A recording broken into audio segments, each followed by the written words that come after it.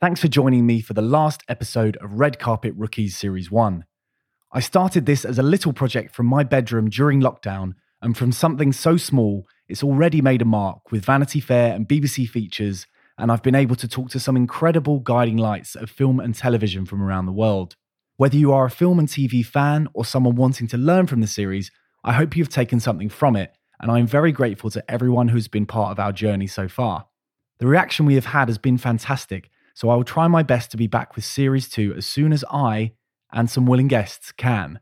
I really want to have more variance and diversity in my guests as we move forward, so if you know anyone in the business who might like to get involved, please do let me know.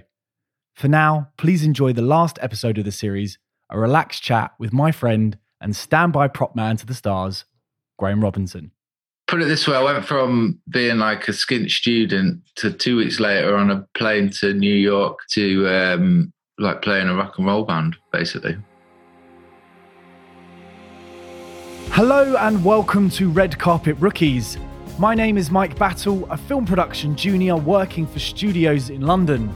Each episode, I bring you advice and stories from film, TV and content professionals to help demystify and democratize the industries for juniors and fans alike. Thanks for joining me. Let's get started. Today's guest is standby props maestro Graham Robinson. With beginnings in British network TV on shows such as This Is England 90 and Humans, Graham has now graduated to become a regular on large-scale productions such as Killing Eve, Fast and Furious 9 and Warner Brothers Pennyworth, on which he is currently working. Thanks for being on the show, Graham. How are we? Very good. How are you? I'm very good. Long time no see. Yes, indeed. Now, to get us started, some of the listeners may not know what a standby prop man does. So in your words, how would you describe it? Standing by on set to maintain all prop needs and looking after all the props on set.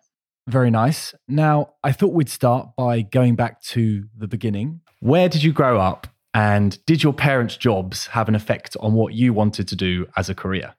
Yeah, well, my dad was an architect, so I was always a little bit inspired by that, I guess. Well, we grew up having architecture shoved down our throats, I guess, as kids, me and my sisters. So I like to think that working in the art department and props department is slightly inspired by that. I don't know if it is or not. Quite possibly. And when you were growing up as a kid, up in Manchester, was it? No, Lytham St Anne's, near Blackpool. Near Blackpool, of course. I always forget that. Did you have an idea of what you wanted to do? You mentioned creativity there, because as we'll discuss in a minute, your trajectory was quite different to getting into film than many. Well, yeah, I was always into music and I always preferred the arts, probably because hardcore academia would sort of bored me. Bored me, or I wasn't good at it, one of the two. And then you touched on it there. Your first love was the music business. So would you mind telling us a little bit about how you went from a kid in a band to getting signed and the stuff that came with that? Well, it all began as a classical musician for me. I think my parents were very much like, play piano, and I was like, I want to play the drums. And they were like, you're going to have to play percussion first. And I was like, oh, okay, fair enough. But then, from the age of like 13, I was in orchestras. Then I got into bands.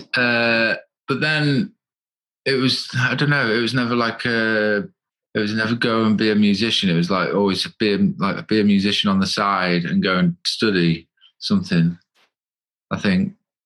And then I went to university to study in a roundabout way, architecture. But then I was missing music. So I went to Plymouth to university and I thought I'd find lots of wonderful musicians to like have a band on the side at uni. And then that wasn't the case. So I moved up north to Manchester, where a load of my friends that I grew up with were, and then the band scene kicked off for me. Then eventually I managed to get an audition with a band in Liverpool that were already signed. And then I moved to Liverpool, quit university and joined the circus for 2.5 years. How was the circus? The circus was, well, put it this way, I went from being like a skint student to 2 weeks later on a plane to New York to like playing a rock and roll band, basically. So that was quite a moment, I guess. Is it what you imagine being in a rock band, traveling around the world? It sounds like it is a little bit, but I imagine there's also other stuff that comes with it. It's definitely as you imagine, in the sense that you play a gig, you get an amazing feeling. You go out afterwards to like random bars, like unbeknownst to you where you are at all, because you just like following the crowd. And I remember actually being wherever in the world, and then the tour manager we had would give us like a little piece of paper, and you just shove it in your pocket, and then you go out partying all night, and then you'd get to the end of the night, and you'd be like, well, I mean, where the fuck am I staying? And then you get your little piece of paper out, and you'd be like, and it'd have your little hotel details on it, it'd have your taxi number, and then you just ring your taxi number, and you go, I'm staying here, and then you turn up at your hotel. And then you go, Graham Robinson, they go, yeah, here's your key. And then you go up to your room. They'd even go as far as putting your suitcase in your room for you. So. Did you have any notably memorable rock star nights out with your piece of paper in your pocket? Whilst my girlfriend's in the room, I'm not sure I have, no. Fair enough. When did you know that it was time to leave music? Because obviously you're not working in it now. What happened in the transition between flying on planes to New York and then now being a standby prop man? Well, that particular band I talk of, for me, I was just their touring musician, essentially. Did a bit of recording with them, and it only lasted a couple of years, maybe 2.5 years, I think, with that particular band. But then after that, I was in Liverpool. I was, fully committed 24/7 to being a musician, just love on the dole, as I used to call it. Just like getting enough money together to pay for your rehearsal room and to be able to like eat a little bit of food. I was fortunate that I had free accommodation, and then you just go your rehearsal room from like 11 till 4 every day. Then you just go to gigs every night. And then I started in so many bands, and then we'd get little management deals or single deals, and then you get dangled carrots, and you'd go up and down the country on bog tours. Or we'd do the odd little high-profile support, and then but then it'd be so up and down, up and down, up and down, and that went on for maybe 6 years, and it was great. It's probably the most romantic time of my life, but then eventually you feel you get bored of being skint. Do you think that kind of lifestyle prepared you well for film and TV, which isn't quite as extreme, but to some extent is that vagabond life a little bit? It's a little bit circusy, isn't it? Yeah, like madness here, there, and everywhere. Yeah, it did totally. Well, completely, because you do like lots of odd jobs. Like I worked in bars, I worked in kitchens, I did gardening for a vicar. I worked in a kid's nursery. Like loads of different little random jobs, which is essential, as I've learned, to being a good standby prop man, because obviously filmmaking and storytelling is every single walk of life. And the more you know about walks of life, the better you can be at propping the scenario. Is there anything that you learned from any of those weird little jobs that you use these days? I guess doing silver service jobs is the one that crops up the most on like a good old period drama. You know exactly how to lay out a table, or like where the knives and forks go, and you know where all the red wine glass goes, the white wine glass, the water glass go, to serve from the left and, pick up from the right, and you can tell all the essays how to do that. I mean, the ADs normally do that, but you can be a useful man on set when it comes to certain scenes like that, for example. That's really interesting. You mentioned there moving from music into film. When you were going through that transition period, how did you feel at the time? Did you feel almost a little bit lost that you kind of had this love on the dole and then you were moving into something completely different? Did you know it was definitely going to be film and TV? Or were you just sort of sitting in your flat going, well, what the hell am I going to do now? Yeah, it was a bit, what am I doing now? And then a mate of mine was working on Hollyoaks, which is filmed around the corner from where I lived in Liverpool. And he was like, I'll try and get you in there if you want, mate. Just like one of them. So he did. And then he guided me through it. And then I ended up just, art department running.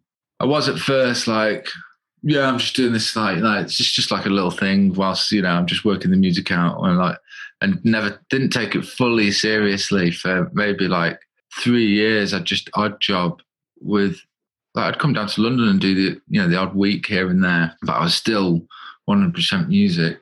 But then as you start to realize the opportunity that film presents itself, and also the excitement I got from doing it, like, you start to get a buzz. And I guess that's what drives me a little bit. As soon as I started to get a buzz, I was like, oh, do you know what? I'm going to do this. Was it quite hard to go from quite high profile gigs here and there? I know you played a stadium and such. Yeah, to sweeping the floor beneath an actor's feet. Yeah, it was, yeah. You went from supporting Oasis to mopping up. How was that? Yeah, basically. So like to like an essential part of a prop man's kit is basically a broom and a roll of blue roll, basically kitchen roll. And so, yeah.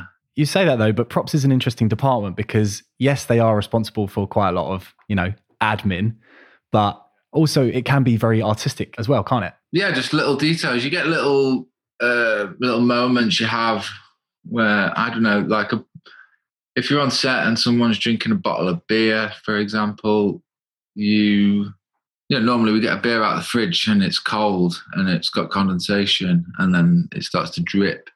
But if you're on a hot set and you're doing this scene for 8 hours in the day, like, I mean, you can get yourself a fridge together maybe, but if you're out on location, it's not always practical or whatever reason, or in the woods in the middle of summer or something.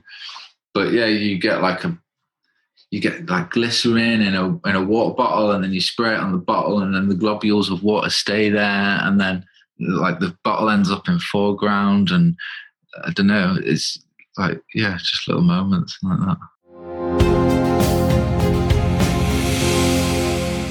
So to take a bit of a different tact, for up-and-comers who are thinking about moving into props perhaps, what do you think your advice would be to them, the future blue rollers coming up now, hoping to be the next standby prop man on Fast and Furious? Just to get lots of practical life experience, because the more you know about different life scenarios, the better you're going to be on a film set. Do you think it's that being in props is a real kind of every man job then, where you could literally be asked anything? Have you been asked any particularly weird things over the years?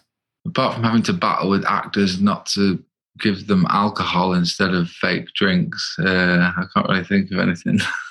But you get little moments where they're like, have you got any vodka? Or can you not just pour some vodka in the glass?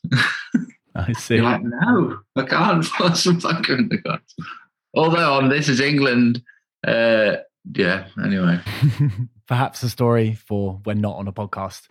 I was actually about to bring up Shane Meadows because I wanted to ask, what was it like working on This Is England together? Because he's a bit of a British legend these days, isn't he? Yeah, he's just like, I see directing happen in two ways, I guess. It's like some are like formulaic, textbook, get it done, follow the storyboard, tick off the frames or whatever, concentrate on the dialogue. But then he's just like, just does whatever, just sits in the room and chit chats with the actors for a bit until they're on point with the type of conversation he's trying to get out of them. And then he goes, I'm just going to go through there, basically turns the cameras on and leaves them like that, and they carry on. And just seeing it work like that is pretty amazing, I guess.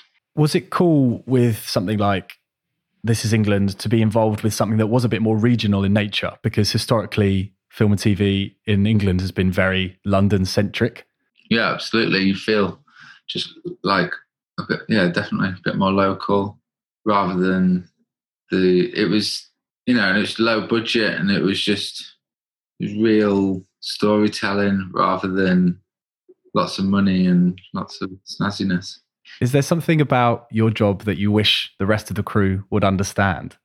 Much like you were saying earlier, where you get a bit of a buzz to some extent, particularly standby props, because for anyone listening who doesn't know, you're kind of, people are often waiting. The whole crew are looking at you to do your little bit. Right, you're right in amongst things. And it is to some extent a bit like your music where you're on stage. Is there something that, that people get impatient with, or something that you wish everyone else kind of got? People moving things on set all the time. So if you've got like a lighting person, I don't know, that moves, like people move stuff to get their job. Every department has got their own agenda on a film set, I suppose. But the problem is they're all working in and around the props and the set, and you're there to look after that and maintain it. So yeah, like most people are quite respectful, but then some people aren't. So yeah, when people aren't respectful. I hope you're enjoying Red Carpet Rookies. If you'd like to support the show, you can get a 2-month free trial of Skillshare, the Netflix of online courses, with the link in the podcast show notes. You can learn from topics including filmmaking, Photoshop, music production, and hundreds more. If you fancy yourself as a scriptwriter, you could even check out my beginner's course for professional screenwriting software, Final Draft. So I remember speaking to a friend of mine a few years back who told me she was working on this, quote, pretty small BBC thing called Killing Eve. Obviously, it's blown up to become what we all know today. What was it like being on the set for that first series? It was exciting in the sense that watching Jodie Comer doing all those accents, I can remember that being like, because you want to be entertained. Essentially, when you work 12 hours a day, sort of 5 days a week, you sometimes want to be entertained on set, and that's one of the things I love about the job is being, you run in and you reset the drink or the food or the whatever, and then they go turn over, and then you just get out of the way. But sometimes you don't go out of the room. Sometimes you're literally just under the kitchen sink, crouched in the corner with like your little reset ready to go, and you're like closer than the camera even to the actor. And you just get to like stare them right in the face and watch them do their thing. And doing that on Killing Eve was pretty cool because all the accents Jodie did was just comical. Does it make you appreciate acting more that you get to see it so closer than a camera? I appreciate acting because it can, like I say, it can be chaos. There can be hundreds of people on a film set all doing their own job, shouting, "Oh, yeah, mate, get me this. Yeah, mate, I need that. I need this." All just trying to make it work. And when all of a sudden, when it's all lit and everything's set and pretty, and they're ready to film, they then go, "Okay, and action," and the actor's just got to turn it on, even though it's just been like a mad, chaotic scenario like seconds before. And then, having played in bands, getting the old red light fear that you'd get when you're in the recording studio. And they go, "Okay, we're rolling." And then you're like, "Oh shit, I've got to turn it on now. Got to do this drum solo." So yeah, you appreciate acting because of that. I was going to ask, speaking on actors and the prop role, have you had any amusing moments on set with one of the cast and their action props over the years? I've been on set when the scene is the actress like whips out a knife and slices a fly in half, and then it breaks in half and it drops on the table and there's a little bit of blood.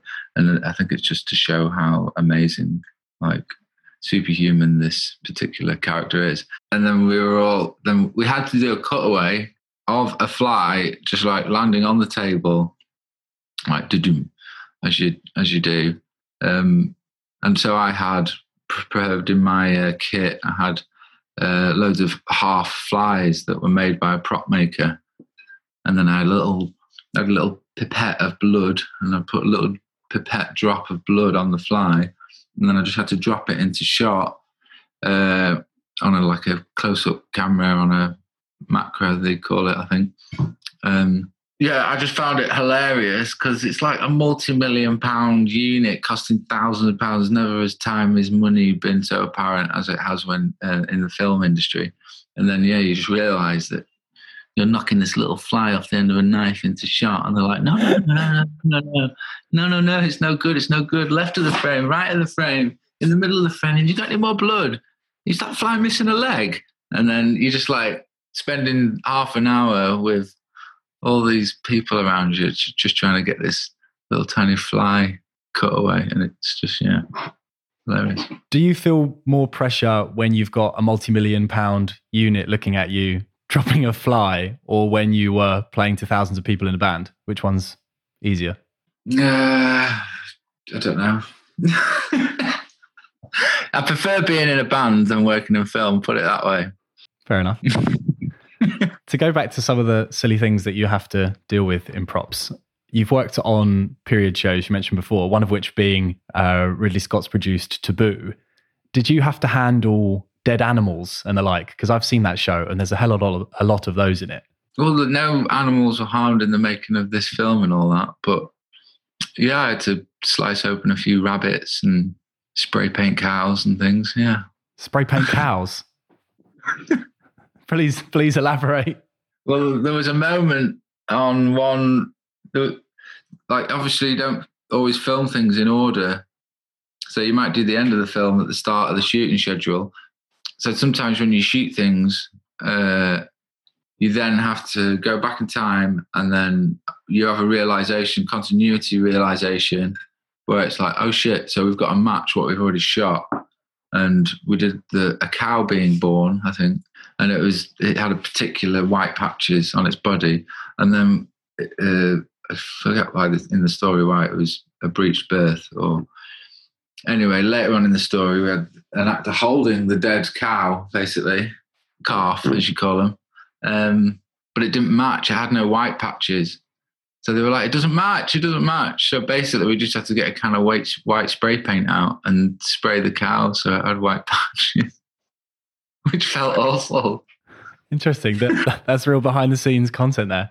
You mentioned continuity there. How does that play into your job? Because it's something that film fans are slightly aware of, but not really. And one of my personal gripes is those TV shows you often see at Christmas, always voiced by Robert Webb, where he says the blooper reels. Yeah. Oh, look, there's this thing in the background. Oh, this prop was there. And as someone who's obviously been on large sets, you know, it's unbelievable they even managed to get that shot, let alone that there's the side of a coffee cup in it. Yeah. How do you feel about that as a prop man yourself? Well, yeah, it's like continuities can be quite a tricky thing. And yeah, it can be the reason you have a good day or a bad day at work sometimes. Yeah, basically just the amount of time it takes to shoot one scene at different angles, and then you might break for lunch and, you know, this, that and the other in between shooting it all. People are always moving stuff. It's like sometimes it's really hard to just maintain it. So mistakes are easily made, in my opinion. Do you have to... I don't know much about how it works. Is it literally like a memory game, like the thing where they put the tray and then they have to hold the thing on top? Yeah, or is there a way of logging it? Actually, yeah. If you're good at that, as a kid, I don't know what it was. I don't know if it was like health check scenarios for kids when they were younger, where you had to like look at a tray and then they take something away and then you have to remember tell them what was missing. If you're good at that, you're good at props, yeah. Or it helps anyway, that's for sure. I had a moment just at the downset where they're filming over a table and there's a whiskey bottle in frame, but then they're going closer. And so the whiskey bottle's in the way of the camera, so you just take it out of the way for them. And then they came back out to do a wide so you could see the table again. And I was just like looking at the monitor going, yeah, it looks good, everything's fine. Fuck, whiskey bottle. And then you run in just before they take the wide. The whiskey bottle. And then they go, well, remember Graham. And then they carry on. What other skills do you think are necessary for props? Thick-skinned, being able to deal with people shouting. Do people shout at you a lot? Well, it's the creative industry, isn't it? So some people are so in their creative world, and that can be very sort of blinkered. As soon as you throw them off track by doing something, they might fly off the lid. And I mean, I get it, but you know, sometimes you've got to appreciate that someone's been working years to that moment of being on that set, whereas to you, it's just another day at work. So yeah, there can be people that shout at times, and you just got to appreciate it. I know that recently you were out in Georgia filming for Fast and Furious 9 that's yet to come out. What was your experience like out there? It was amazing. I mean, that film's not come out yet, so I can't really say anything. Oh, of course. Yeah, of course. Top secret. Graham Robinson standby props reveals Fast and Furious 9 plot. Absolutely. Yeah, but in a less descriptive way, what's it like? Explain to the listeners what the real set life version is of filming those car chases, because it's not exactly how you imagine with the glamour of the movies, is it? Yeah, it can be super slow. You can be setting up. I think I'm on that. I think on that job particularly, we spent a whole day like rehearsing the scenario and working out, the camera stuff. And you've got so many different versions of cars of the same car on films like that. You've got like 8 versions of each car, all with different like engine sizes, ones that have got like little rigs on so they slide better around corners, ones that have like, and then you've got different stages in the story if they get beaten up or whatever. Yeah, and one day we spent so long rehearsing, deciding which car they needed there and which car they needed there, that we didn't actually film anything that day. Okay, well, we've got to the end of our day, but we're really good, so let's hit it hard tomorrow. Wow. How does it compare being on those huge shows compared to some of the smaller TV and films that you've worked on? Because it's more of a recent phenomenon in your career, isn't it? Yeah, I suppose. You definitely give it, you definitely like, wow, this is a big, exciting American action movie. But essentially, when it boils down to it, the job's exactly the same. How did you find Georgia? I know that they're expanding their filming quite a lot at the moment. Oh, they? I thought it was amazing, yeah. There's something fascinating about those former Soviet countries that feel like they're still kind of waking up to the free world. That's interesting. Did you meet many of the locals? Yeah, absolutely. Had them all working alongside us. So, yeah, they were super excited to be working on something like that in Georgia, because I don't think they see much of that kind of thing over there. Very cool. It was interesting when I was writing your bio, because I initially wrote prop man Graham Robinson without really thinking, because it is a very traditionally pretty male-dominated area. Have you noticed more women in the department these days? Really not. There was one, like, considering there's a billion people on Fast and Furious, I think there was literally one woman in the props department. Interesting. So, it's definitely underrepresented in that respect. Do you think that will change? I hope so. I suppose it's down to maybe someone like me, if I've got a trainee position for a job, to maybe find a woman rather than a man. As well, in terms of the future of the industry, how does VFX affect your job? Have you ever had to interact with any CGI hand props or anything like that, green screens and such? Oh yeah, absolutely. You've always got like knives are a big one. So you've always got like the original knife. Then you just have like a soft version of that knife.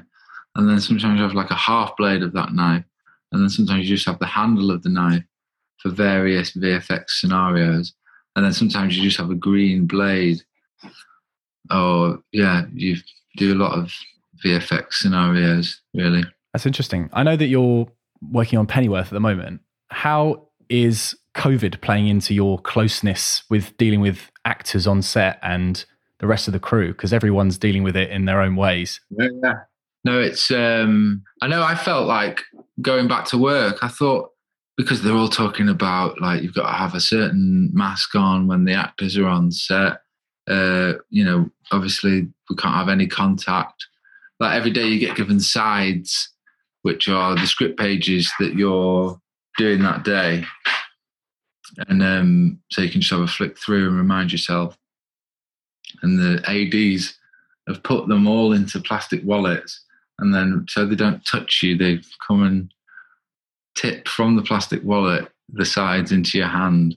Anyway, so when I'm doing drinks or cigarettes, I was like, well, this is like, I'm dealing with actors' saliva here. This is like COVID central. And then like I'm touching the glass that they then put in their mouth. It's like, oh my God, I've got such a COVID responsibility. So yeah, no, I've got like literally a sanitizing station. And then once the the glass has been sanitized, and you take it to set. You take it with, like being a surgeon. Pass me the scissors, sort of thing. Just like a surgeon. That's just like a surgeon. He wishes. I was going to ask. We touched on it earlier. As a northerner yourself, do you feel that the rest of the country might expand its production the same way London has? Because it's quite a hot topic at the moment, particularly with companies like Channel 4 trying to push more regional work. Because I know you've moved to London now, but what's your opinion on that? Yeah, well, yeah, it's totally expanding. Yeah, it's getting bigger and bigger. And I mean, locations are locations, aren't they? And the Lake District has got the most dramatic landscape in the whole of the country, or even like way up into Scotland. I don't know that as well, but you can't get a similar scenario down south. So you're always going to have things that go to these places. But the reason I stay in London is because still the big studios are based mainly here, and so the tastier work is still sort of favoured down here, but it'll slowly move up north, I guess. Now, before we move on to the final questionnaire, I have one more question, which is there one thing you would like to change about the industry? Probably the hours, yeah. Just extend the job, and can we do a shorter day, please? Good answer. Now, as a final thing on Red Carpet Rookies, I like to do a questionnaire, which is my own version of the In the Actors Studio questionnaire, if you've ever watched that. And it's quick fire, so just say whatever comes into your head. Mm-hmm. Are you ready? Yes. Number 1, what is the best piece of advice you've ever been given? Just do it now. Number 2, do you have a favourite film? Dazed and Confused. All right. Number 3, what gives you a reason to get up for an early call time, if one at all? The bike ride to work. Number 4, which job in the industry would you do if you weren't doing yours? Catering.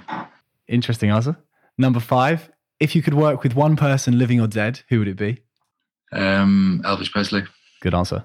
Number 6, what is a book that everyone should read? Mr. Tickle from the Mr. Men range. You're like Jeremy and Peep Show, always reading Mr. Nice. And final question, if you won an Oscar, who would you thank? My girlfriend, Mindy. Great stuff. Thank you so much to Graham for joining me today. It's been fantastic to hear your tales of rock stardom, as well as your skills with a broomstick and advice for the future prop people of the business. Thank you again for listening to another episode of Red Carpet Rookies. To keep updated, you can follow Red Carpet Rookies on Instagram and Facebook, RC Rookies Pod on Twitter, or contact us at redcarpetrookies@gmail.com. And please do subscribe or drop us a rating and review on the Apple Podcast Store, on your iPhone, or online if you're an Android user. Have a great day, and we'll see you next time.